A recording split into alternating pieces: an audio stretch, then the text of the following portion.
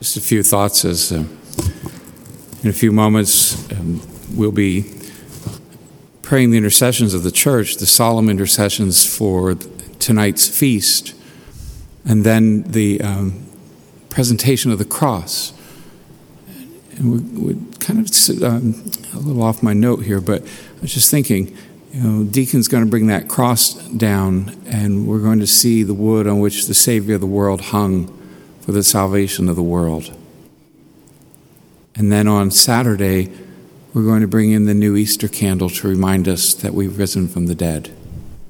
Death has no more authority over us. Just a thought that we should carry with us over the next 24 hours or so. So what do we do when we see the cross?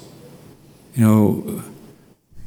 think it's important we always make that sign of the cross over our bodies. When we hear the names in the name of the Father, the Son, and Holy Spirit, when we hear the words, I bless you, or may Almighty God bless you. There's times when we really make that sign of the cross so that His protection is with us, that His love, that we understand what Jesus did. Last night, if you were here, I asked the question, what Jesus asked it Himself in the Gospel, do you know what I just did for you? It's a question that just runs through us all through this these 3 days of the Triduum. Do you know what I've just done for you? And tonight, when we come to that cross and we venerate that cross, however we venerate it, whichever way we choose to venerate it, we should be asking ourselves a few things. What is it that I want to say to Christ? What is it that this is my opportunity, a most intimate opportunity? Just as last night when we had the solemn procession of the Eucharist around the church and then took it over to the Divine Mercy Chapel to repose it for the evening.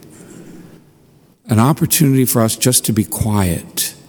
An opportunity for us to speak directly to God who is just still in our midst. Reminded by it so much by, even we take a little deep breath now, we can still smell the incense of last evening. To remind us that God is so fragrant, God is so close, God is so intimate, God is so near. And so tonight when we come to that cross, what will we ask? What will we seek? And I would hope that we all seek to let Christ know that we're sorry. We're sorry for the role that we played in all this. Forgive me.